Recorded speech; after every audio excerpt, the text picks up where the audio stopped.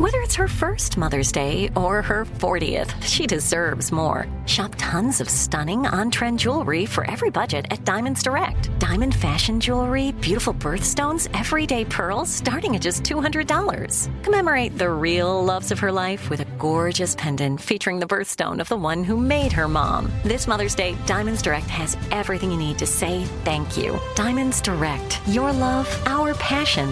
Online at diamondsdirect.com.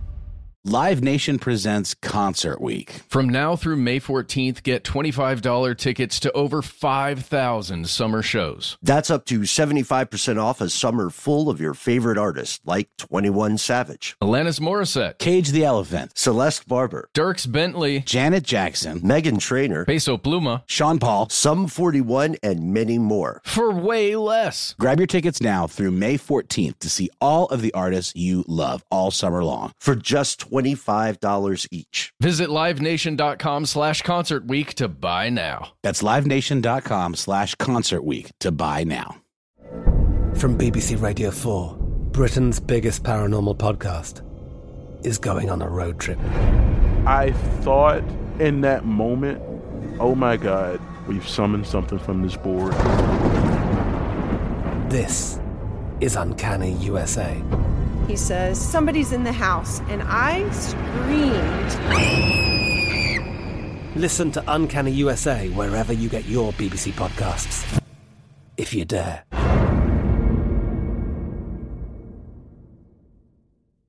When you think about the future, what kind of technology do you envision? Whatever the future holds, artificial intelligence will undoubtedly be at the heart of it all. Join Graham Class as he hosts Season 2 of Technically Speaking, an Intel podcast, and hear from the minds transforming healthcare, retail, entertainment, personal computing, and more with the help of AI. Tune in every other Tuesday and explore the latest technology that's changing our world today and creating a more accessible tomorrow. Listen to Technically Speaking, an Intel podcast on the iHeartRadio app, Apple Podcasts, or wherever you get your podcasts. From UFOs to psychic powers and government conspiracies, history is riddled with unexplained events. You can turn back now or learn the stuff they don't want you to know. A production of iHeartRadio's How Stuff Works.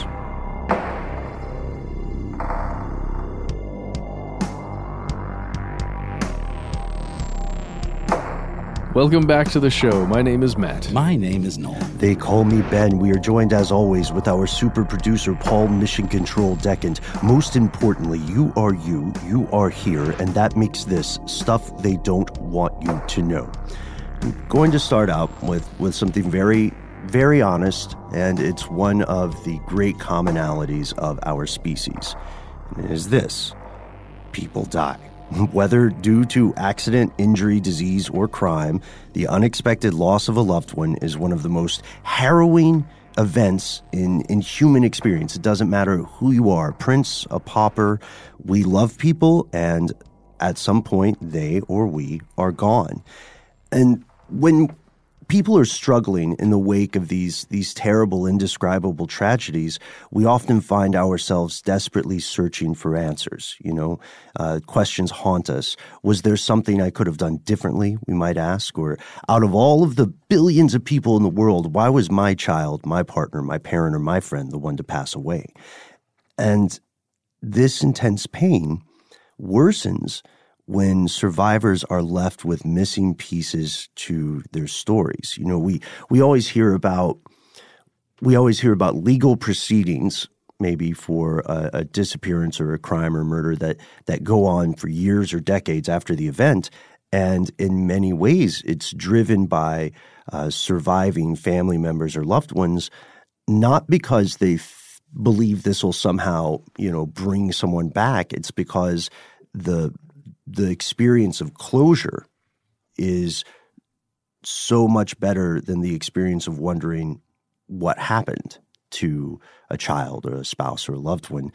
But then there's this other chilling situation, which is, what do you do when authorities have ruled the death of a loved one accidental, but you feel they got it wrong?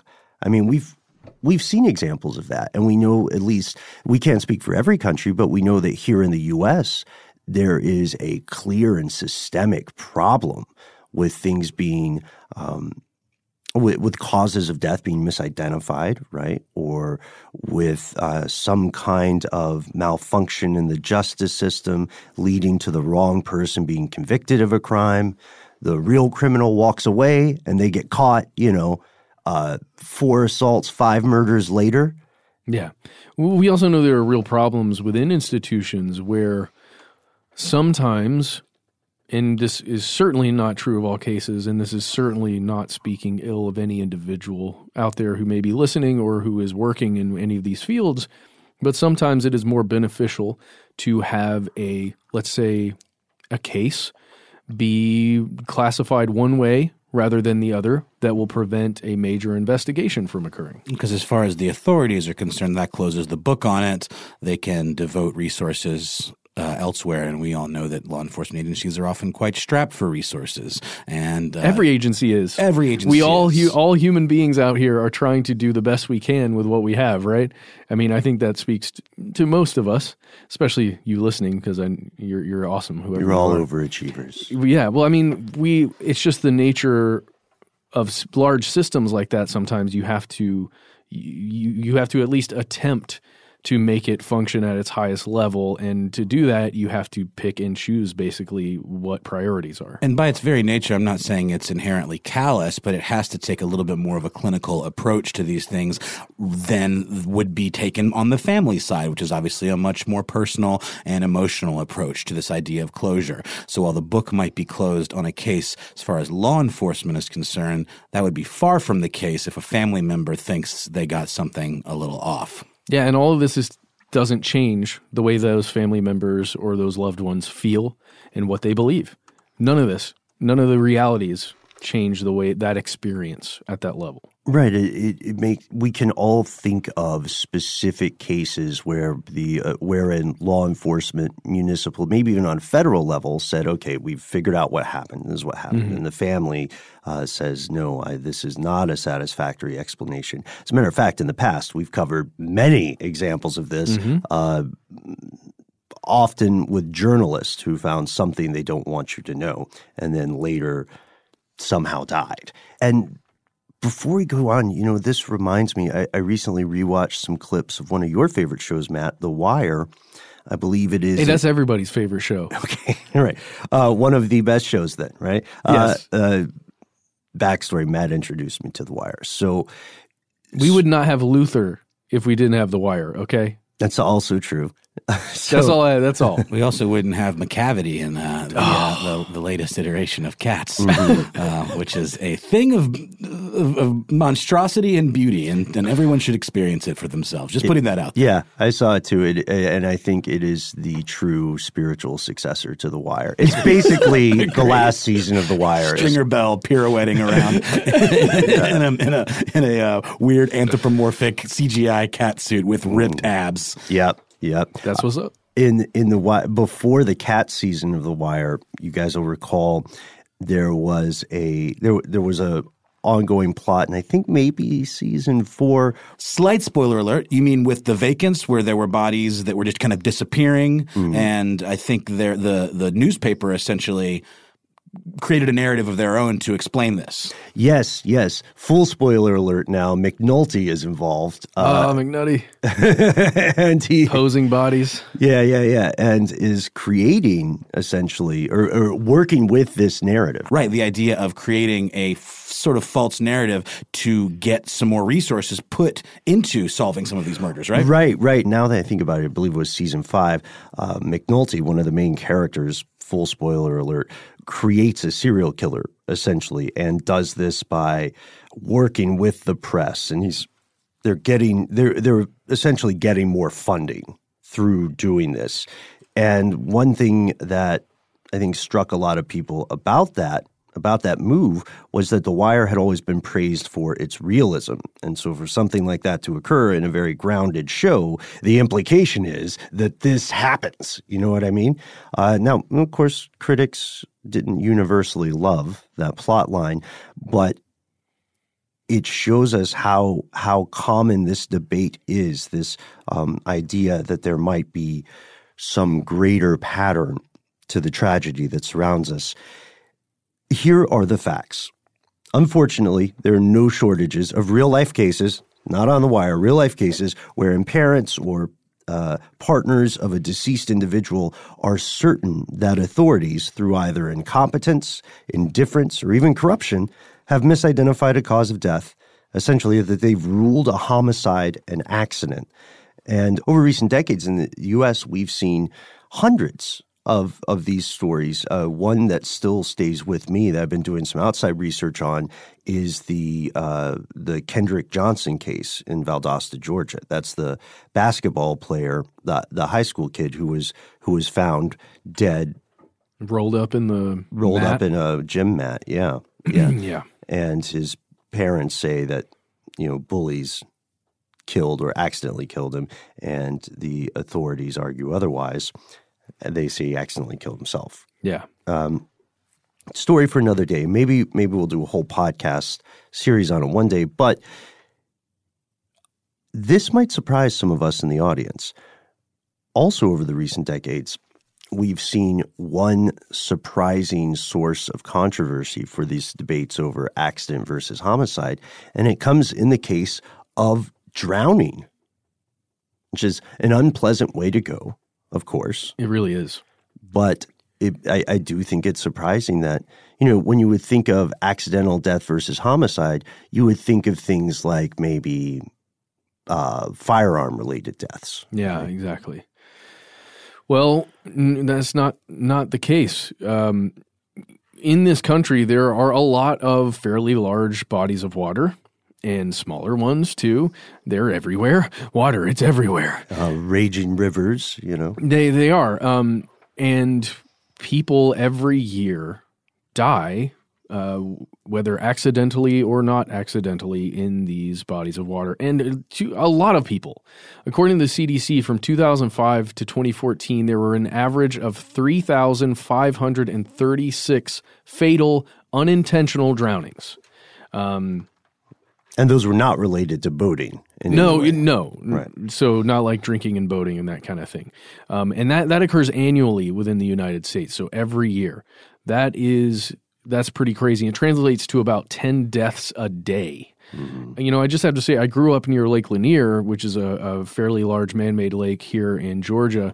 And it would be surprising, maybe it would be surprising to you, certainly surprising to me, the number of people who would accidentally drown in that lake every year. Oh, sure. And I was unaware of it as a kid, but now when I see statistics about it, it blows my mind. And to be fair, a lot of those they end up having to do with drinking and swimming or drinking and boating, something like that. And today's case that we're going to get into a little later also involves perhaps drinking, mm-hmm. perhaps drug use, and being in a body of water. I have a very tangentially related, perhaps fun fact for you. Okay, I'll take some fun now. Which you probably already know, and you probably already know, Noel. It's this. Georgia has no natural lakes. They're all man-made. Oh. So that's a little palate cleanser. I'm okay with that. Yeah. Yeah. Rivers. The ingenuity of mankind, on full display here in Georgia. Yeah, but we do have some swamps.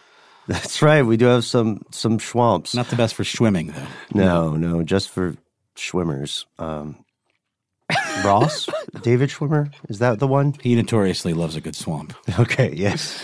Swamp Ross I think was his name in the pilot. They changed his character a little bit. But, okay, so that palate cleanser just helps us get further into the rabbit hole here because of those drowning deaths. When we look at drowning deaths, an additional 332 people died each year in deaths that were the Lanier-esque ones, boating related. Of the people who die from drowning, about 1 in 5 are children 14 or younger. And that sadly makes brutal sense. Which is why life vests are the law, I mean, kids under a certain age are required to wear life vests. And lifeguards, even in kiddie pools. For sure. Right? Yeah. And here's something that was surprising to me. 80% of drowning victims, according to the CDC, are male. That doesn't make sense to me, but let's continue on down here because almost 50% of drownings can be attributed in some way or to some extent to intoxication of some kind or another. How do you differentiate between a purposeful drowning and an accidental drowning? There's the rub. It turns out that proving a drowning was purposeful, intentional, a homicide. Proving that is very, very difficult.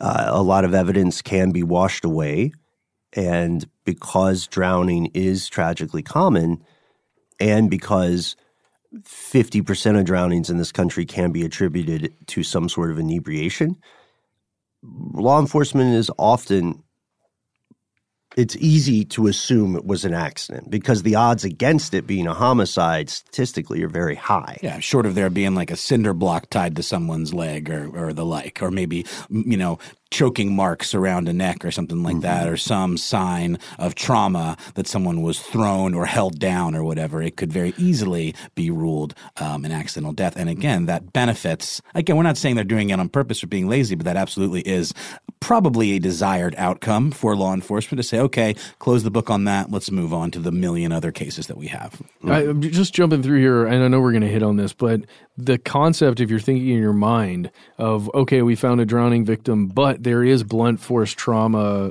like there's evidence of blunt force trauma to the head or something. Sure.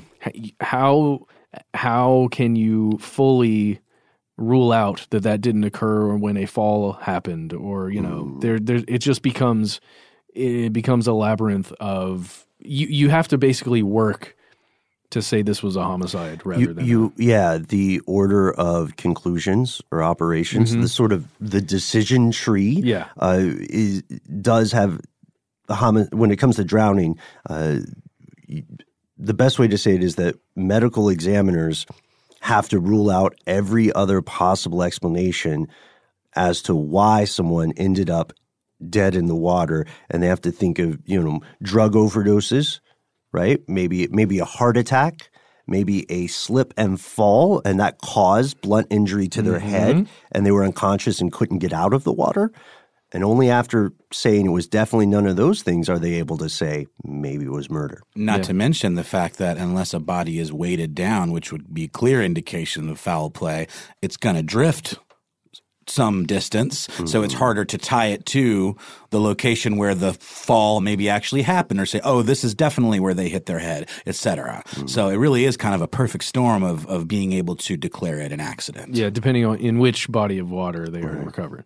And then it gets more complicated because all of that, if all of those things somehow happen and a medical examiner is able to say, this indicates that it could only be a murder. If that very rare set of circumstances occurs, then the next step is to prosecute or find, someone who would have done this.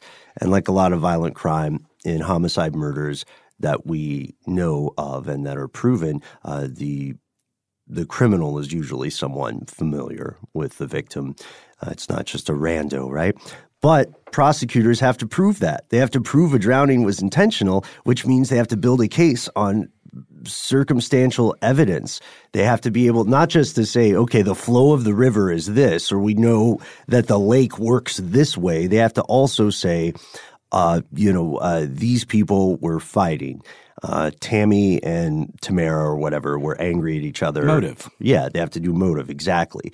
Where there was money, there were money issues. There was an insurance policy that just got taken out 48 hours before. Or there was trouble with the law. And because of all of these factors, it's very difficult to know how many homicides involving drowning actually exist, and there's not much research on it. Local police statistics, of course, are not always as well documented as people would hope. Consider this. Matt, you gave us the statistics of drowning overall, proven cases of drowning. According to the FBI, in 2017, if we just pull one year from their Uniform Crime Report, there were only 8 homicides by drowning. And that's out of, more than 3,500 per year. So out of those, they were only able to prove that 8 were homicides. And this bothers people in multiple aspects of law enforcement. There's a diver. That's less than the average number of drownings that occur per day. Yes. Yeah. Exactly. That's a great way to look at it. So according to people like a diver named Andrea Zaferes, who began assisting homicide investigators with cases involving drowning way back in 1998, this diver says, we're absolutely missing more than we're catching in homicide drowning cases. A vast majority of drownings are accidental, but many, which can be the result of foul play, are overlooked. So they're saying, look, I'm not saying that everybody who drowned was murdered, but I'm saying we are missing stuff. And behind the scenes, everybody knows it. Because also a lot of professionals, like it's their career to investigate this stuff, don't receive the training they need. But what if a killer knew that too? Like knew those stats and knew how easily these things can go under the radar and be ruled an accident. Because if you ask me, drowning someone wouldn't necessarily be the first way you might choose to kill somebody. It's a little tenuous, right? Like unless certain things are in place, how are you going to know if the person actually died or not? It's an interesting question. But what if someone did know and was able to kind of fit this into their plan? Right. What if some of these accidental drownings are in fact murders? And furthermore, what if these murders are related? We'll talk about that right after a word from our sponsor. Live Nation presents Concert Week. From now through May 14th, get $25 tickets to over 5,000 summer shows. That's up to 75% off a summer full of your favorite artists, like 21 Savage, Alanis Morissette, Cage the Elephant, Celeste Barber, Dierks Bentley, Janet Jackson, Meghan Trainor, Peso Pluma, Sean Paul, Sum 41, and many more. for way less. Grab your tickets now through May 14th to see all of the artists you love all summer long. For just $25 each. Visit livenation.com/Concert Week to buy now. That's livenation.com/Concert Week to buy now. Snag a Job is where America goes to hire, with the deepest talent pool in hourly hiring. With access to over 6 million active hourly workers, Snag a Job is the all-in-one solution for hiring high-quality employees who can cover all your needs. On demand, temp to hire, part-time or full-time. You name the position. Warehouse worker, retail associate, grocery store clerk, fitness trainer, baker, stylist, bellhop, podcast producer. Yeah, Snag a Job's got a worker for that. With our easy-to-use platform, you're able to seamlessly post and fill available positions quickly with a dedicated customer support team to provide all the help you need along the way. Kind of nice knowing you have a talent pool like that in your own backyard, right? Snag a Job is the partner you need to keep your business running smoothly. So visit snagajob.com or text SNAG to 242424 to talk to an expert. Snagajob.com, where America goes to hire. From BBC Radio 4, Britain's biggest paranormal podcast is going on a road trip. I thought in that moment, oh my God, we've summoned something from this board. This is Uncanny USA. He says, somebody's in the house, and I screamed. Listen to Uncanny USA wherever you get your BBC podcasts, if you dare.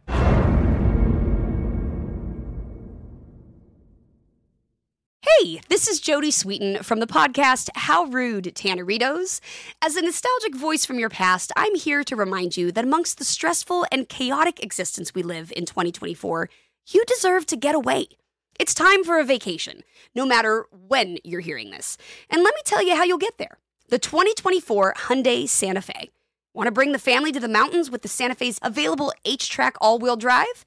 Well, it's got standard third-row seating and available dual wireless charging pads for the kids who just want to stare at their phone and not talk to you. You know what I mean. Visit HyundaiUSA.com or call 562-314-4603 for more details. Hyundai, there's joy in every journey.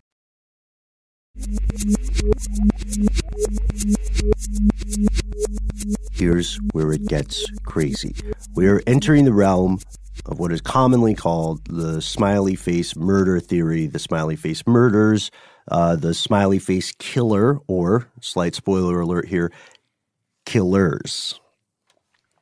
Yeah, this theory argues that more than 40 cases, I think 45 or so, of fatal drownings between 1997 and at least 2008 were mistakenly labeled accidental when they were, in fact, homicides.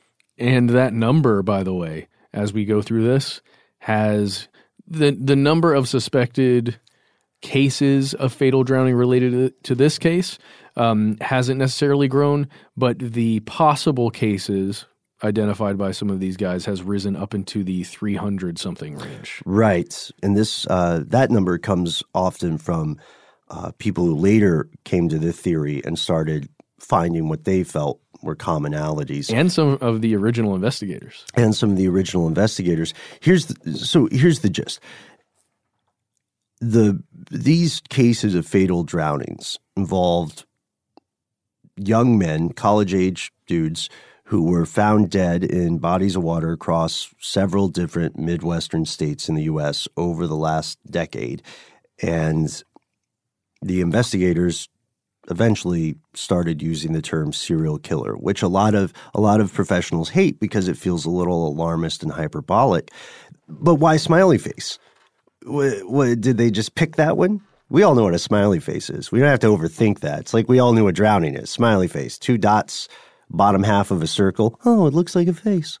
Well, in this case, the idea of the smiley face became connected to this alleged string of murders, cluster of murders, when it was announced publicly that police had discovered graffiti depicting that ubiquitous 2 dots and half a circle smiley face near the locations where they believe the killer or potentially killers dumped bodies in at least a dozen of these cases. Also, a phrase Sinsinua was also cited as being found near some of these areas that were being investigated in connection with bodies found floating in water. I would like to point out here that the smiley faces, again, it's only in 13 of these identified 40-something cases, but it changes a lot. You can go online and see pictures of several of the alleged smiley face connected graffitis, and they really, like, one of them looks like a little version of a devil or a demon. Right. They're in varying colors, varying sizes and styles. It's interesting that it's not a single symbol. You know, if it was going to be just a serial killer, you'd think that it would just be a symbol, but perhaps as we get through here, it'll make more sense of why it would change. Right. We'll talk about that in a few minutes as well. The differing interpretations of what a smiley face might be or what the import of it is. Let's step back. Let's look at the proponents, the creators of this theory. To do so, we journey to New York, where we meet New York Police Department detectives Kevin Gannon and Anthony Duarte. Now retired, both retired and private investigators. In 2008, they announced that they believed one Patrick McNeil, a 24-year-old Fordham accounting major at the time of his death, did not drown accidentally. But, okay, what happened to McNeil? At the time, by the way, Gannon was a working detective. He wasn't retired yet. Correct. So McNeil was hanging out in the Upper East Side of New York City. He was having a night of it. He was drinking. It was February 16th, 1997. He's at this place called the Dapper Dog. That's on East 92nd Street there in New York City. And he's hanging out. He's doing his thing. He's having a night of it. He disappears. And then later, on April 7th, 1997, his body is discovered. He's discovered near the 69th Street Pier in Brooklyn. He is floating in the water. Yeah. So Gannon at the time is specifically working in missing persons, and he catches the case. This is in the East River, by the way. The case is ruled unintentional or accidental, and this is one of those things that it's weird. A lot of people in law enforcement or in related jobs tend to get a case or certain cases that stay with them, that haunt them, you know. And this was it for Gannon. He did not agree with the official findings, and he spoke with the parents of McNeil, and he said, you know what, job aside, I am not giving up this investigation until I find the real story of what happened to your son. And this stays with him throughout his career. When he retires, he enlists Anthony Duarte, who is his old partner, and he says, let's do this full time. It's similar to, in a way, if we want to do another fictional comparison, it's similar to Marty and Rust Cole in True Detective season 1, right? When they this doesn't really spoil the story, but there's a segment where neither of them are working for law enforcement, but there's a case they can't let go, and they're working as PIs essentially. That's what these guys do in real life. And Gannon mortgages his house, spends his savings researching this, chasing these cases, and they start linking McNeil's death to other cases that they feel have disturbing things in common. Because it turns out that McNeil is not the only person in this part of the world who went out for a night partying with their friends and was later found dead in the water. Yeah, let's jump right back quickly just to talk about how McNeil is a college senior. He is, like a lot of the people we're going to talk about, he's pretty athletic. He's kind of at the top of his game, right? He's a young white male. And that is one of the things that ends up linking a lot of these cases together. Just one of the top-level things. So they noticed that McNeil's death was similar to that of a gentleman named Lawrence Andrews. This guy was 22 years old. It was New Year's Eve in 2006. He was drinking near Grand Central Terminal, and he vanished. And then later his body was discovered on February 12th, 2007, also off the 69th Street Pier, close to where McNeil was found. And Gannon says that he and his partner have studied the water flow of the area and the contours of the land. And he said, look, the similarities between these two cases cannot just be accident. He believed that in both cases, the victims were drugged with GHB. Which is the date rape drug, right? Right. That makes you, insensate, unconscious, unable to fight back or defend yourself. Right? Is it essentially like a sedative, or is it more like maybe, what they would call a benzodiazepine, like a Xanax or something, where it kind of makes you black out almost, where you don't remember what's going on? I do know it does affect memory, I believe, and people have used it as a party drug, but I always learned about it as a drug that creeps give to people to sexually assault. And technically, I believe it is a central nervous system depressant. Anyhow, he says this specific substance has been given to these guys. They were drugged, and then they were placed in the water after some amount of time, which will become very important later. And then these two guys learn that 4 young men had vanished in Minnesota and Wisconsin over a 40-day period in 2003, and that they, like McNeil and like Lawrence Andrews, had a lot of the similar things that you had just described, Matt. Somebody's out maybe partying with their friends, and then they walk off, perhaps not seeming to be in a state of distress, and then they disappear. The detectives did something interesting here, and it goes to a point you made earlier, Noel. They started looking not to where the bodies were physically found, but to where, according to their best guess, the bodies had entered the water, right? Mm-hmm. And that's where they found the smiley faces. And again, as established earlier, they didn't find 45 different smiley face icons for every body that was discovered.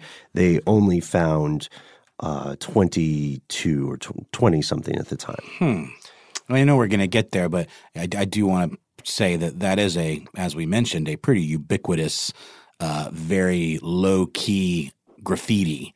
Everyone knows how to do it. Any of your fair weather taggers, that would be a pretty easy go-to just do a circle, 2 dots, and a half a circle. Yeah, and the guy who made the smiley face, work of genius, really.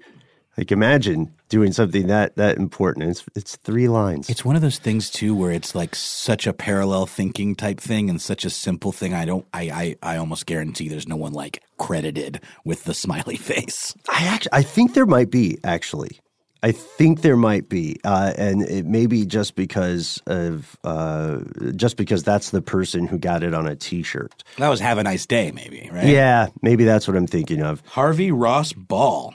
Yep. Interesting. 50 years ago in Worcester, Massachusetts. Mm-hmm. An American graphic artist. He's credited as creating the smile. Okay. That's right. I think I did an episode of maybe Stuff of Genius about that. A lot of people in the U.S. learn about that through the film adaptation of Forrest Gump, when the guy is going on his running streak and then he wipes his face with the mud, right? Yeah. But that aside, it is a very, very, very, very common, dare I say, ubiquitous icon. It's funny, not to get too off topic, but you guys know I worked on a show called Happy Face about the Happy Face serial killer, and he was given that moniker because he signed his letters to the press with that very same icon. And when you Google smiley face killer, Happy Face Killer comes up a lot too, so they're often kind of conflated because of the similarities in the monikers. Right.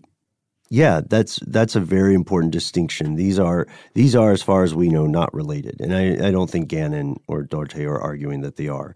But they are arguing that they found copious evidence suggesting that McNeil, who again is sort of the genesis, the origin point for this theory, that McNeil didn't just walk off a few sheets to the wind and then fall in a river and drown.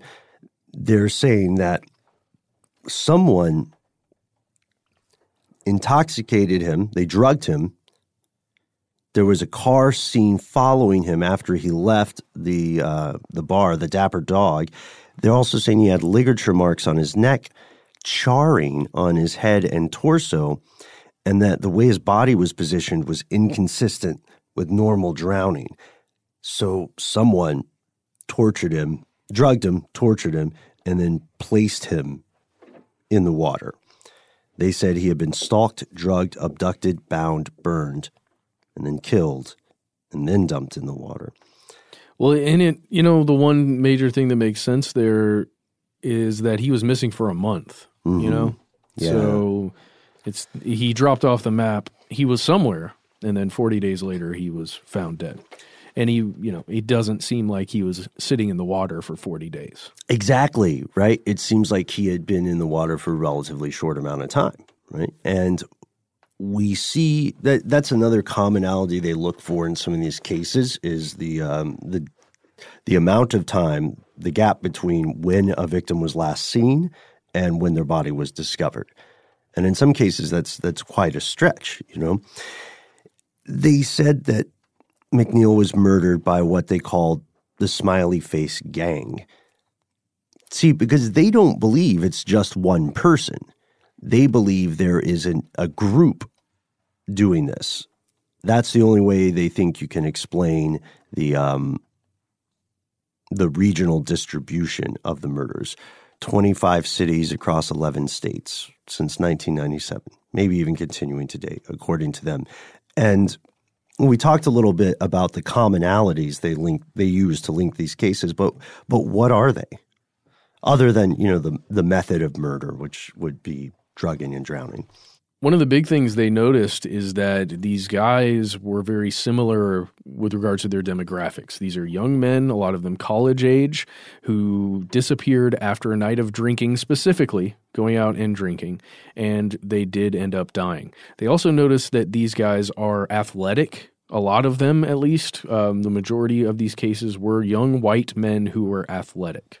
And this purported symbol of what you could call, I guess, a gang or a cell of potential killers, the smiley faces, were drawn on walls around just 22 of the crime scenes in 5 different states, including Indiana, Iowa, Wisconsin, Pennsylvania, and Ohio. We also have the size and shape of the smiley faces varying, and the paint used also varying.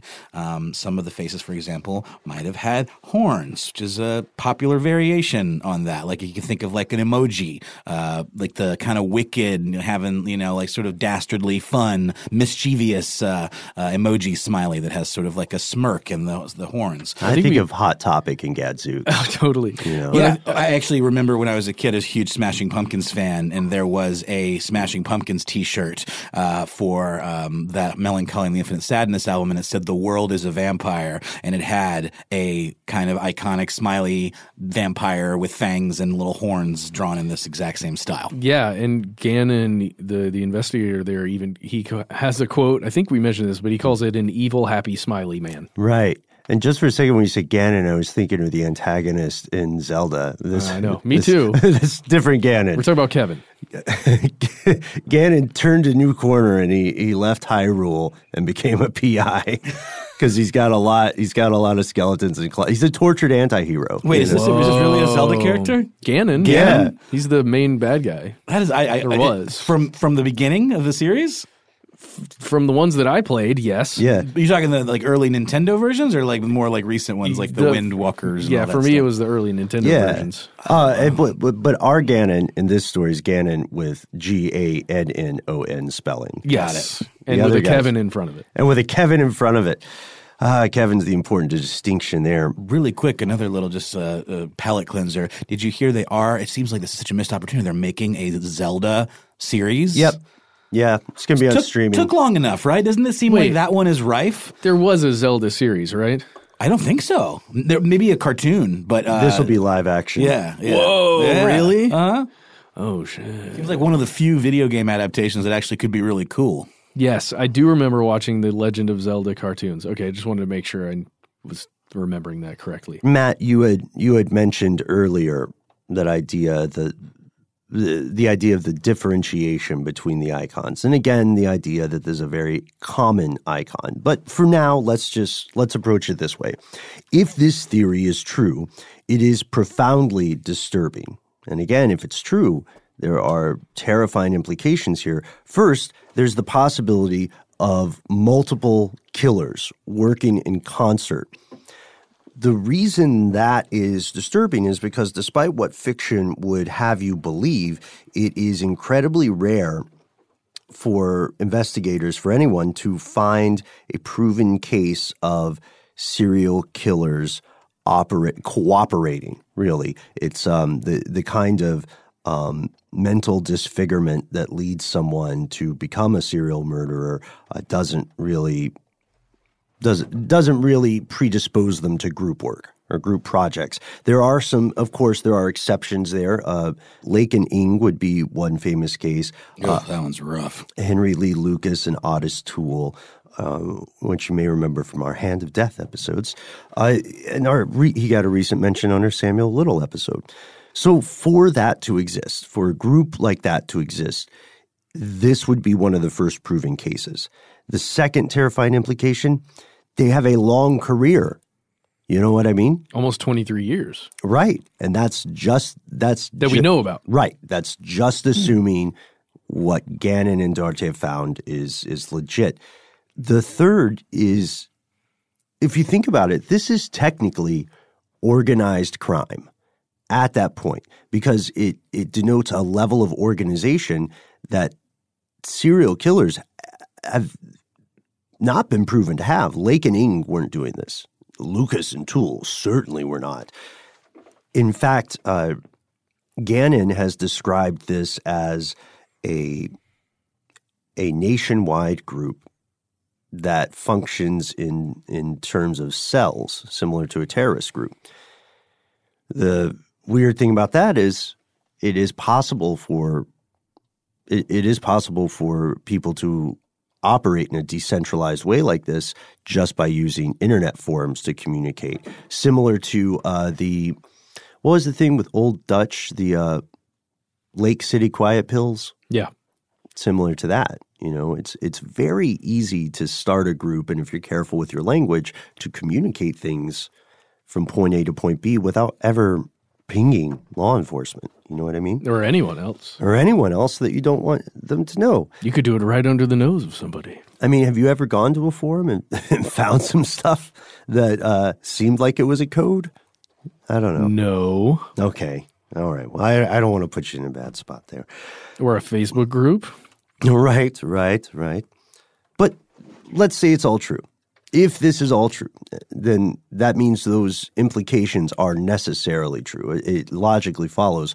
And then the next question is, why aren't the authorities doing more? Well, that's because it's a controversial theory, and not everyone agrees on what's happening here. We'll dive into the problems with the narrative after a word from our sponsors.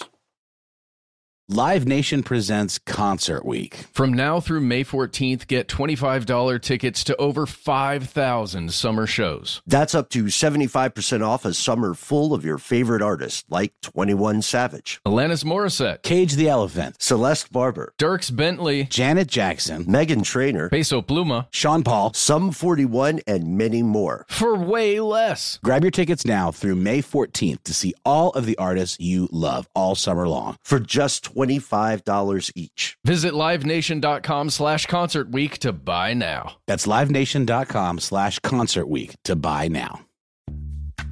Snag a Job is where America goes to hire, with the deepest talent pool in hourly hiring. With access to over 6 million active hourly workers, Snag a Job is the all-in-one solution for hiring high-quality employees who can cover all your needs. On demand, temp to hire, part-time or full-time. You name the position. Warehouse worker, retail associate, grocery store clerk, fitness trainer, baker, stylist, bellhop, podcast producer. Yeah, Snag a Job's got a worker for that. With our easy-to-use platform, you're able to seamlessly post and fill available positions quickly with a dedicated customer support team to provide all the help you need along the way. Kind of nice knowing you have a talent pool like that in your own backyard, right? Snag a Job is the partner you need to keep your business running smoothly. So visit snagajob.com or text SNAG to 242424 to talk to an expert.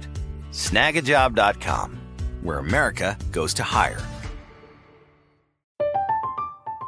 I'm Katya Adler, host of The Global Story. Over the last 25 years, I've covered conflicts in the Middle East, political and economic crises in Europe, drug cartels in Mexico. Now I'm covering the stories behind the news all over the world in conversation with those who break it. Join me Monday to Friday to find out what's happening, why, and what it all means. Follow The Global Story from the BBC wherever you listen to podcasts. Hey, this is Jodie Sweetin from the podcast How Rude, Tanneritos. As a nostalgic voice from your past, I'm here to remind you that amongst the stressful and chaotic existence we live in 2024, you deserve to get away. It's time for a vacation, no matter when you're hearing this. And let me tell you how you'll get there. The 2024 Hyundai Santa Fe. Want to bring the family to the mountains with the Santa Fe's available H-Track all-wheel drive? Well, it's got standard third-row seating and available dual wireless charging pads for the kids who just want to stare at their phone and not talk to you. You know what I mean. Visit HyundaiUSA.com or call 562-314-4603 for more details. Hyundai, there's joy in every journey.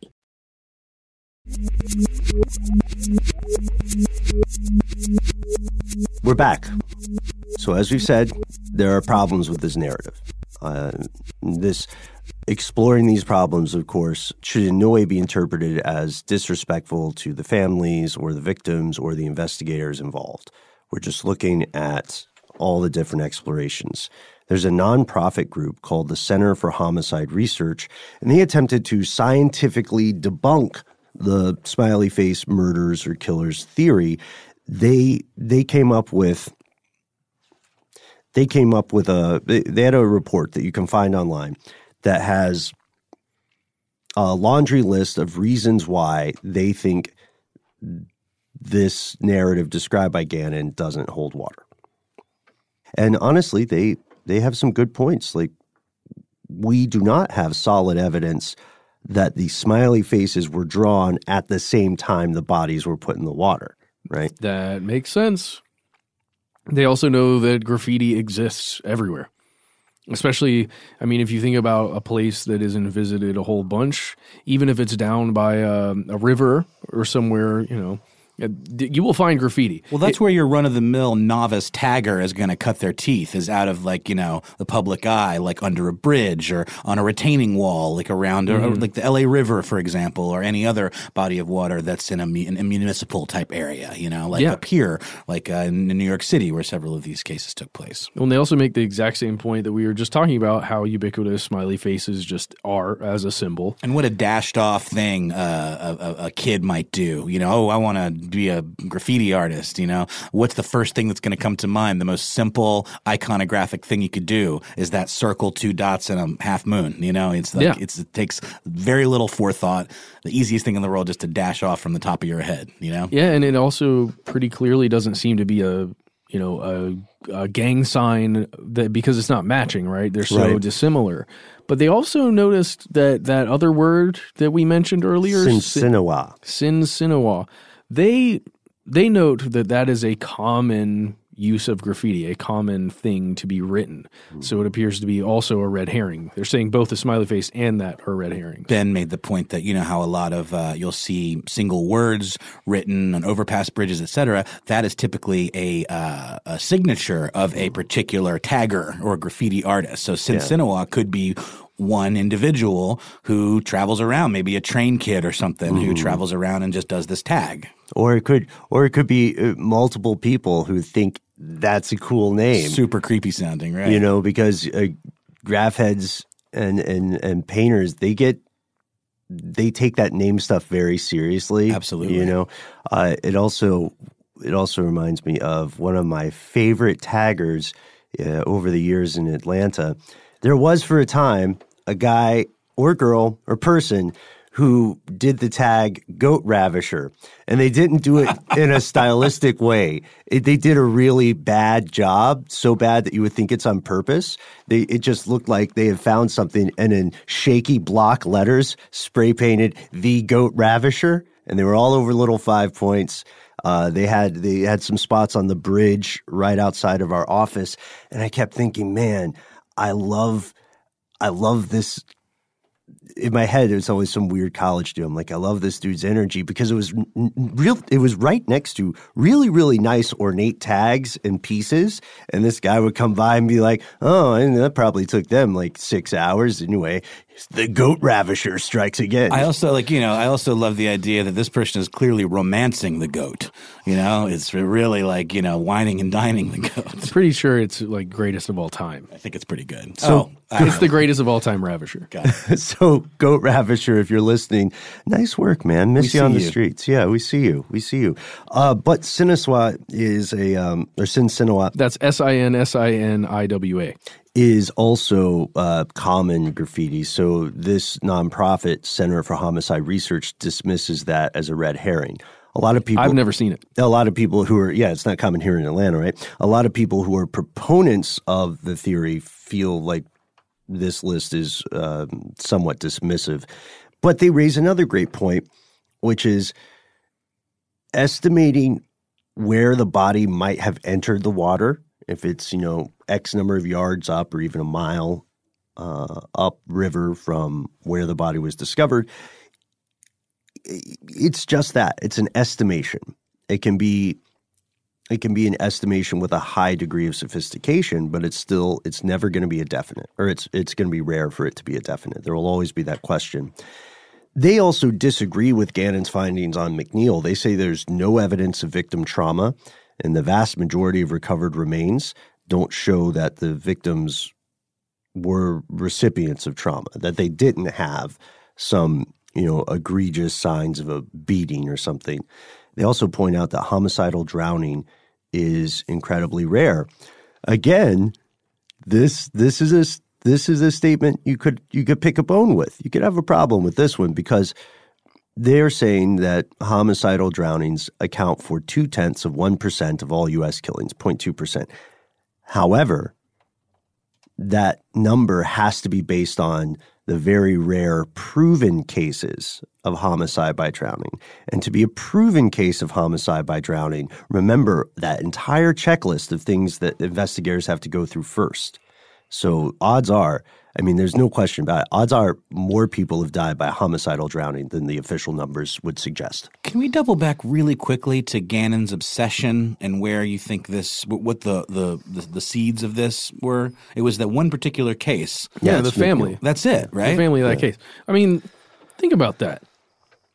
Just think about that. Somebody comes to you and, you're working, let's say, with them for some reason, in some ways working for them as a public servant, as a part of the NYPD, trying to find their son.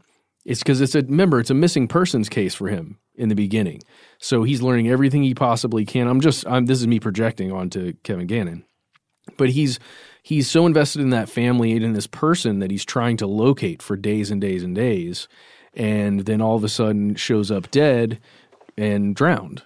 And I mean, you can imagine the effect that would have on you if the family is like pleading with you to figure out what happened. You absolutely can, and this is why I could never do that job. But does this not seem like a classic example of someone getting a little too close to what they're investigating? You think he got lost in the case? And got lost in the case and got lost in the emotion of it all and needed to build another narrative and maybe was looking for things that weren't necessarily there? Because when you see this list all gathered together like this, it really does seem like he was making quite the leap of judgment. Well, that's the question. So there's more. I'm going to say we're going to bring up later. There's one or two major things that make me lean a little closer to thinking there's something going on. But let's continue down this list of why it's probably not, at least according to this one source. Well, the idea that water washes away all evidence is somewhat of a myth or misleading.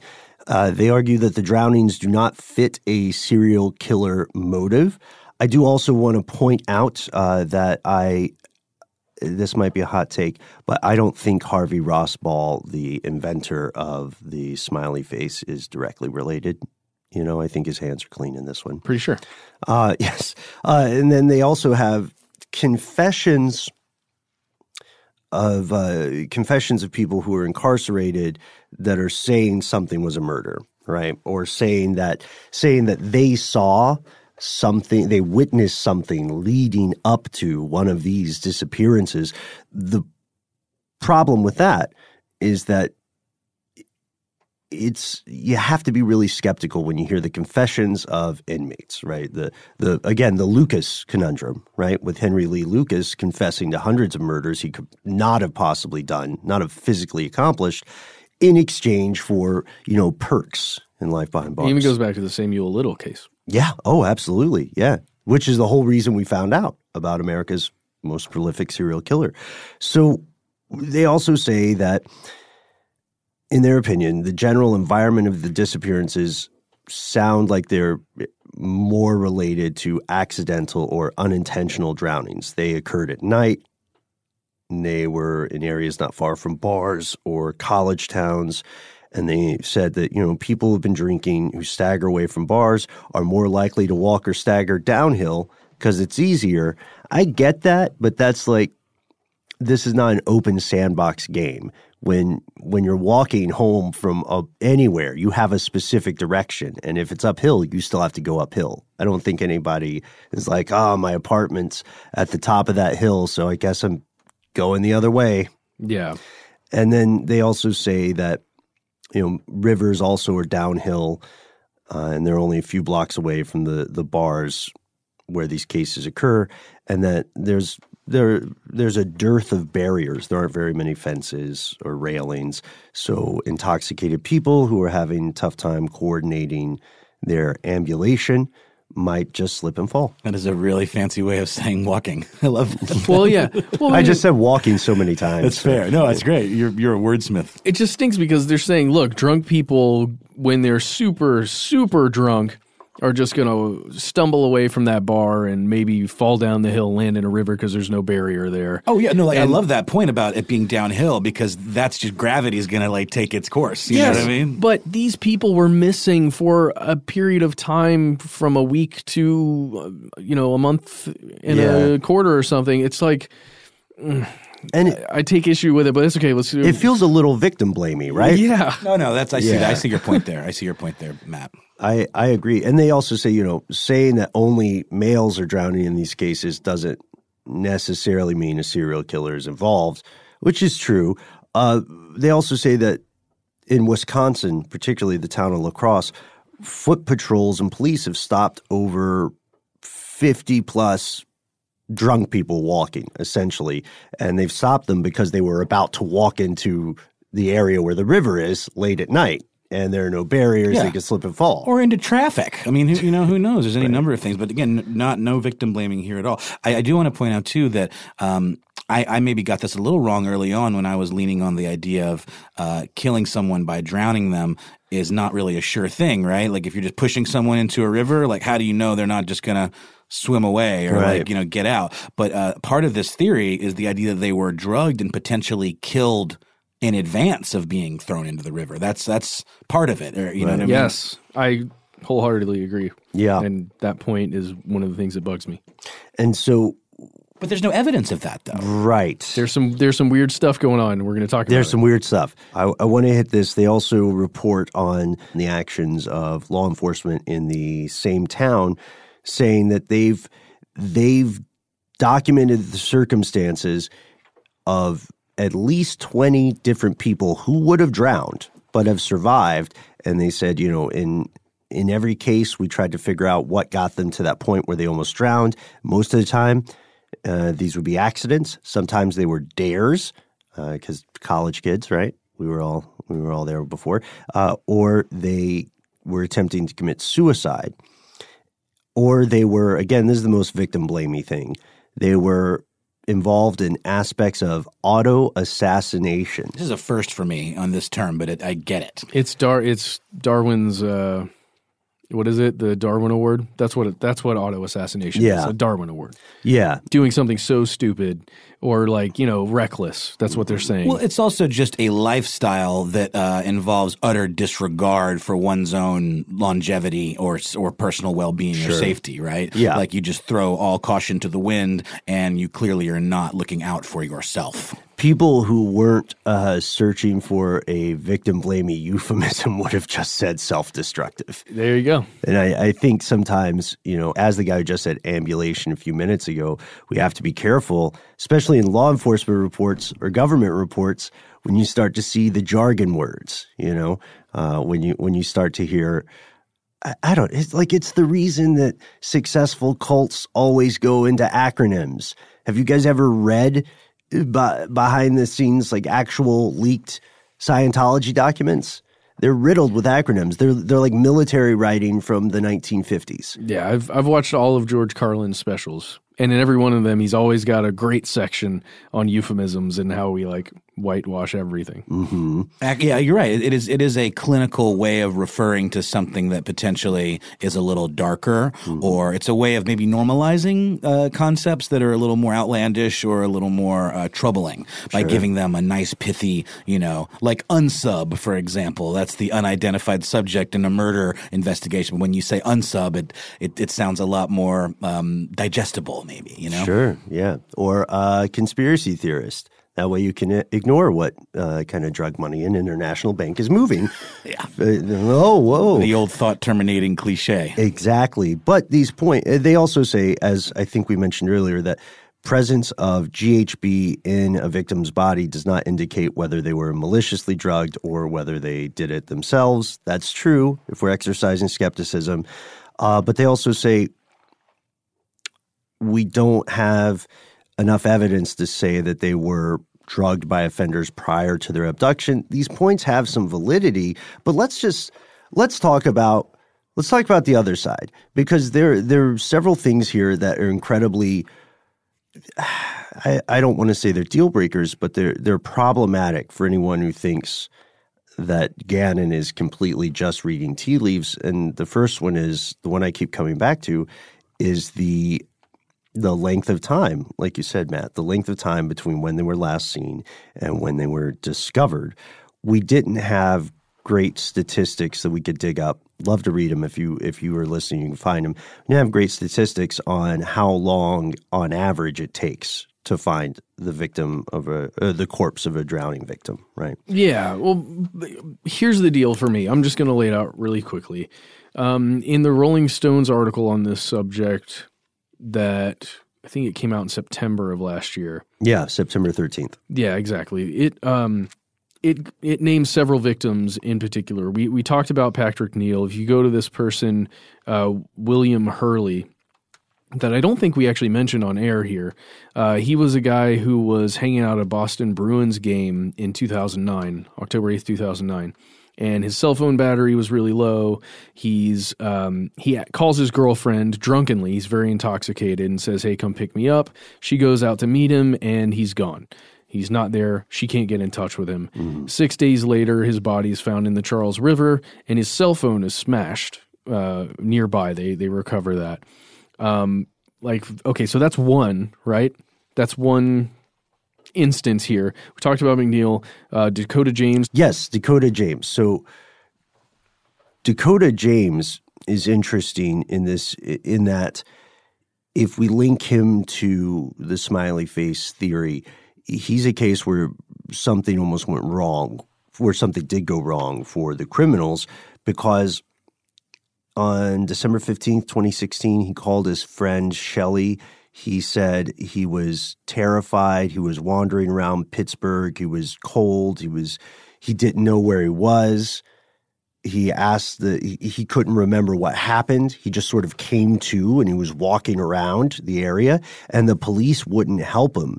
So his friend freaks out. Did he get mugged? Was he in an accident? Where are you? I'll come find you. And then she actually does find him. And he's not where he said he would be. She was able to use her phone to find him. And then when she got there, she saw a dark SUV in the wrong lane facing the wrong direction. He was walking out of the hotel headed toward the SUV, and she caught him. She yelled at him, "Hey, I'm over here." And he goes to his car. He goes to her car, got in with her and left. He didn't seem drunk. Didn't seem drugged. He was emotional, but he wasn't, wet, dirty, hadn't been beaten. He said he just became aware he was walking on the street, had no idea where he was or how he got there. And the last thing he remembered was leaving his work Christmas party and then going to an after party with some of his coworkers around 7:15 p.m. And the rest of it, he didn't remember. He was traumatized, didn't want to go to the hospital. He just went home. And then the next day, said, I must have just had a crazy hangover, living wild.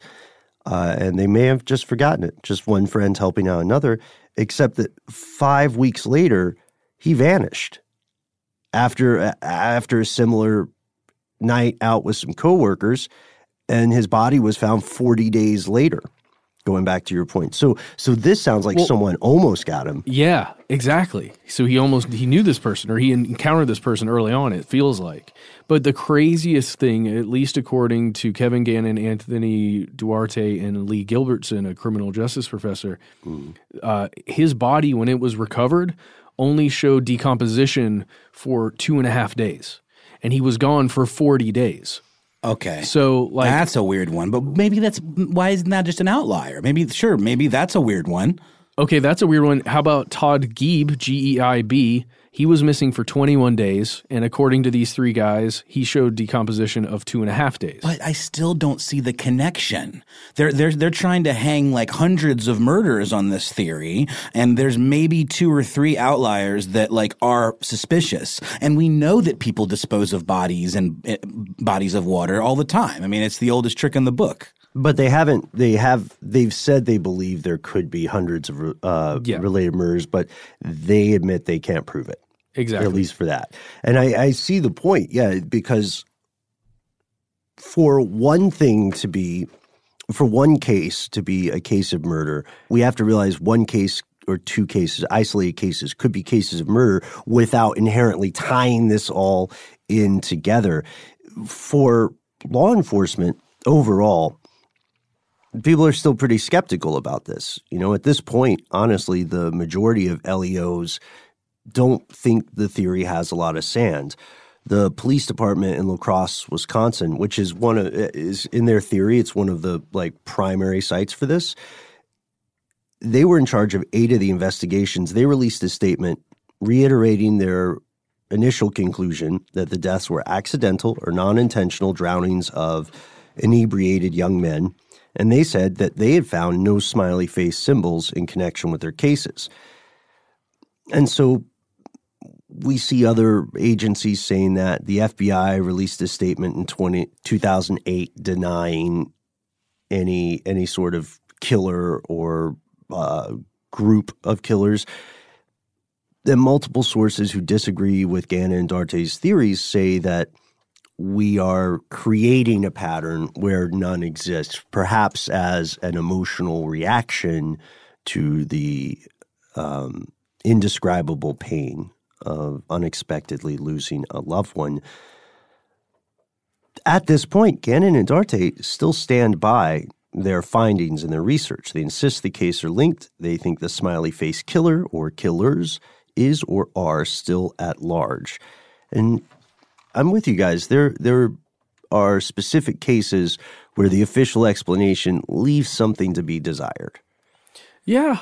We didn't even get into things that Gannon believes in, about the lividity of some of these victims, and that's a term that's describing the pooling of blood in a dead body, after death has occurred within a body. And I get this exactly right, but around 60 hours after death, lividity occurs, where blood pools. It just it uses gravity and heads towards the ground, right? Mm-hmm. And then there's discoloration on the body where the blood has pooled. And he, at least, this team, Gannon and then the rest, they're saying that the lividity within these dead bodies is not matching up, and it appears that they were killed on land and then dumped in the water. Mm-hmm. So, and here's the deal for me. Even if these cases aren't linked and it's not a single killer or a single group or something killing these people, there are individual cases out there that appear to have enough questionable things about them that Gannon and those guys have identified that some of these cases maybe should be expanded upon or could be expanded upon. That's where I'm sitting with it currently.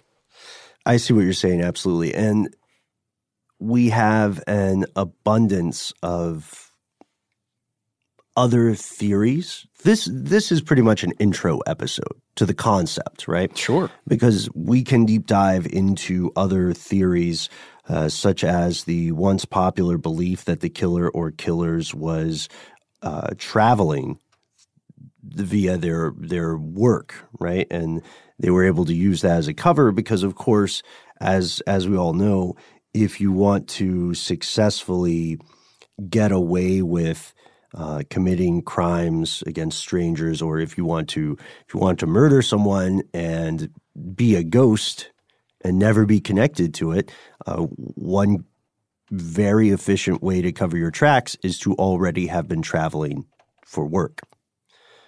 Oh, which reminds me, we're going to LA soon, aren't we? Yeah, I don't know if I told you guys this, but I actually have a jury summons on the Monday of that week that I'm supposed to be traveling. I'm going on Thursday, so really hoping that I can either plead, reason with the judge that I'm taking my kid to this as a big part of her birthday gift, and I'm gonna have to make my case to the judge. But also, worst case, maybe I've got Monday, Tuesday, and Wednesday to do my public service. So hopefully that'll be enough. I don't think. Just tell them you believe in jury nullification and that more people should be aware of it. Do you know what jury nullification is? I do. And I saw that on a message board, but I also saw a response to that saying, and then be ready to be taken away by the bailiff for being in contempt of court. Just say it in a polite way. Yeah. Don't be one of those, am I being detained, bro? People, that never goes well. Just like, and also, you're saying go quietly when the bailiff takes me away. No, I'm saying if you post something in a respectful manner, they're just going to say, all right, this is not the guy for this case. Also, I'm pretty sure, I'm not an expert, but I'm pretty sure you can say, I have work stuff that won't allow me to do this, and they'll just summon you for something else. But now we are at the end of the intro to the Smiley Face murders. As you can probably tell, and you may be on the same page with us, fellow listener, we're not 100% one way or the other.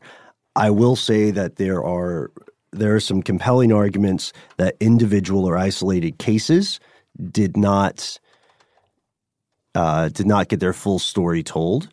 But also, I can completely understand the people who would say, look, because we don't know the age of these smiley faces, because we don't have a good definition of what counts as quote unquote nearby, there's just not enough of a hook to hang this belief on. But take the smiley face away. What if the smiley face wasn't a part of it? Right. What if that was just these drownings of young white college-age males with some of these weird things going on? And possible drugging and being missing. Would you think there could be any connection there? Yeah, right. Because for me, I would believe it more if you took the smiley face symbol out. It feels a little PR-esque, right? Mm-hmm. I think that's an excellent point.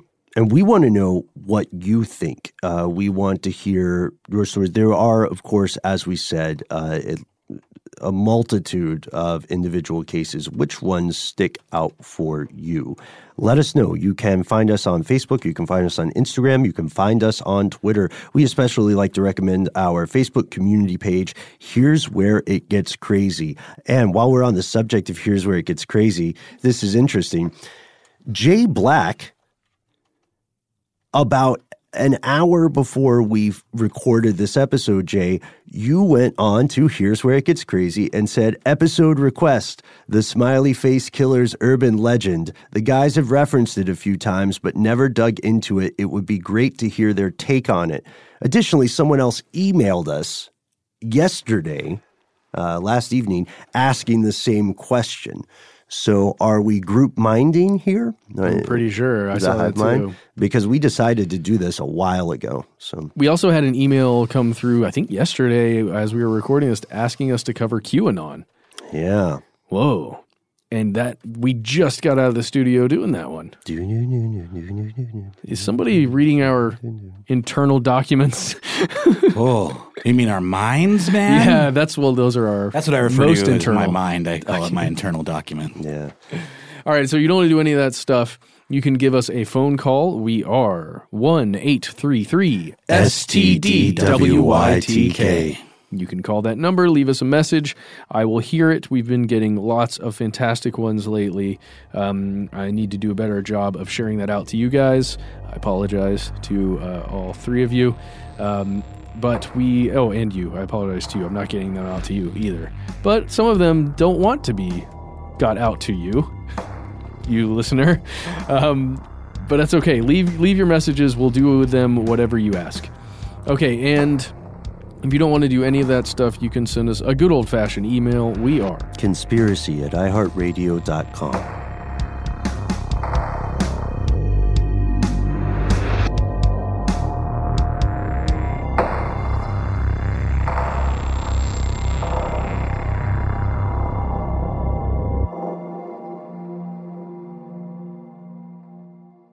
Stuff They Don't Want You to Know is a production of iHeartRadio's How Stuff Works. For more podcasts from iHeartRadio, visit the iHeartRadio app, Apple Podcasts, or wherever you listen to your favorite shows.